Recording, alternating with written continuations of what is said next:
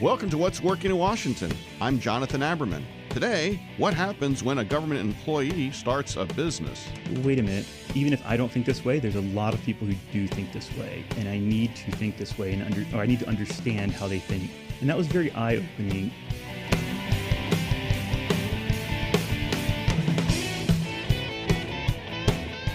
Cybersecurity is recognized by many as a great opportunity for our region. It's also a place where many are putting their entrepreneurial energy. Jason Wagner is founder of Tensor Wrench, a startup here in the D.C. region, and a great example of making the change from being a government contractor to getting his hands dirty trying to make payroll. Jason, thanks for joining us. Thanks for having me. Well, tell us a bit about Tensor Wrench. Great name. What does it do? So our product Carbide takes all of the cloud applications and traditional enterprise applications that the users are using and makes them sing, makes them talk together, and really realizes those efficiencies they can get from the cloud.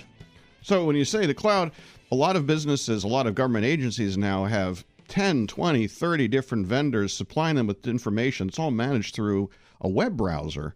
As I look at your product, it brings all that together in one place, right? Exactly.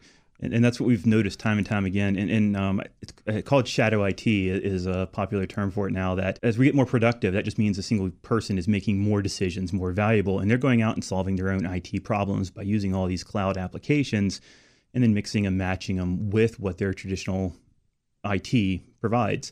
And there's no real solution for tying those together right now. There's no real native way. And a lot of times IT doesn't even have a good view of what's going on there.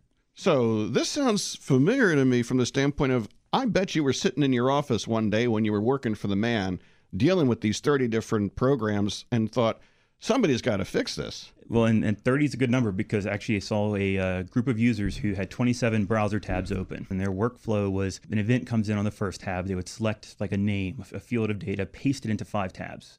They'd go back to that first tab, copy another field, paste it into the next one, and just cross-referencing this data.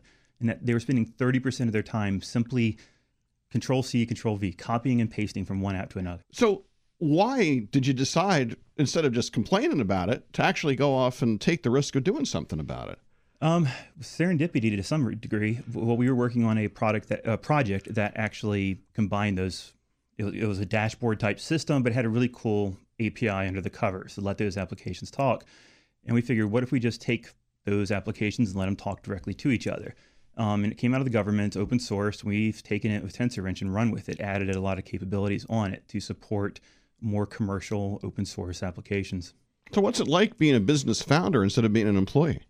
Scary and awesome at the same time. It's one thing doing this. I love the contradictions you have to embrace doing this. I always think, so I've gone through an accelerator program, Mach 37, where they give us a boot camp, and it's coming from the technical to the business side. You got to keep both in mind at the same time. You know, it's like the market. And, you know, there's the fact that the majority of companies that get started die off. And it's like a 1% success ratio. And you have to be aware of that, but you can't dwell on it. You have to embrace it, but yet let it go at the same time. What about managing the challenge of coming from an environment where literally everything you do is looked at by lots of other people into an environment where you are, at the end of the day, the person who's got to make all the decisions, often without help? I've never thought of it that way. In many senses, it's kind of the same because you're still driven by the market. I mean, your customers are the ones that you see. And in the end, it's who are the people that you're solving a problem for? And you're responsible to those people. So I guess I look at it kind of the same way. There's a lot of difference in the details of how you do that best, but it still comes down to how do you serve the person that you're delivering software to. As you've built Tensor Wrench, you went through an accelerator program, Mach 37, which is around cyber, and there are a number of programs like this around the area. What does participating in an accelerator do for an individual like you who is going from being involved in business as part of a business to being the founder of a business? I found it to be a tremendous experience. I couldn't recommend it highly enough, getting involved. Mach 37 specializes in technical founders, really. They try to get people who are smart, have solved a problem, and then give them the business knowledge to succeed, to take that idea to market. So for me, it was just an amazing crash course in actually how to market product strategy, because it's very different working services for a small set of customers versus a widely available product. And it's a 90-day curriculum, the boot camp, and a network of support and advisors to meet that I wouldn't have had access to otherwise. So as you've gone through this journey, describe for me one moment where you sort of sat back and thought, oh my gosh, am I really doing this? 2 or 3 times a week, probably. No, it's it varies. It's one of those fun contradictions, I guess, is the ups and downs of the experience. I guess the closest I can think of is one session where it was talking about your brand, building your brand and the feelings and how everything's a feeling. And it's a very analytical, technical background. It's like, blah, blah, blah, soft skills. And sitting back there, I just thought, wait a minute. Even if I don't think this way, there's a lot of people who do think this way, and I need to think this way, or I need to understand how they think. And that was very eye-opening. And once I jumped over that barrier, it made a lot more sense, and I started to be able to think in those terms. But it was just getting over that hump. Talking to the people that are listening to this podcast who are currently working in a government contract or in a company and trying to think about whether or not to take the plunge into being an entrepreneur, what would you recommend that they think through before they take the step? Have a war fund, have more than you think you need, because you need to go full time to do it, right? You need to actually focus on it. I tried the part-time and it's hard to do. Have a team. If you can't convince anyone else to join you in it, then that's kind of a statement of your ideas. And it's probably the biggest thing I think I did wrong early on was going at it alone. Don't do it because of money. I think I've heard that a couple of times recently. You have to do it because you enjoy it, because if you're not going to see money for a long time, and you have to enjoy the day-to-day on it, the ups and the downs and all the crazy that goes with it. You're absolutely right. Unless you're willing to embrace the ups and the downs, there's no point doing it. Mm-hmm. Tensor Wrench, what's next for it? So we're really looking at the self-service type style of procurement, right? So we find the users we have go out and get their tools, right? They just outside of their traditional IT chains. So how do we take our platform and make it so the user can just come in and sign up on a credit card? And that's the way software tends to be acquired these days, especially in the cloud.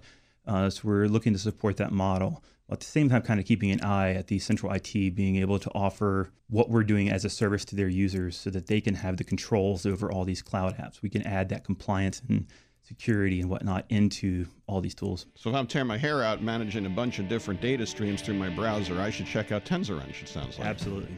All right. Well, Jason Wagner, it's always great to meet an entrepreneur, particularly one who's had the opportunity to grow a business with the help of so many here in the D.C. region. We wish you the best with Tensor Wrench and look forward to hearing more in the future. Thank you.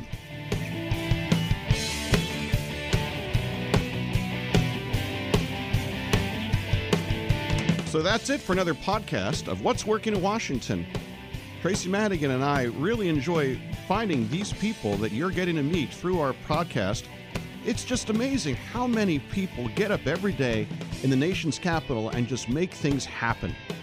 We're really happy to have an opportunity to tell these stories, and we're always looking for new ones. So don't forget to reach out to us at What's Working DC if you'd like to come on the show, or you know somebody that we should have on our show.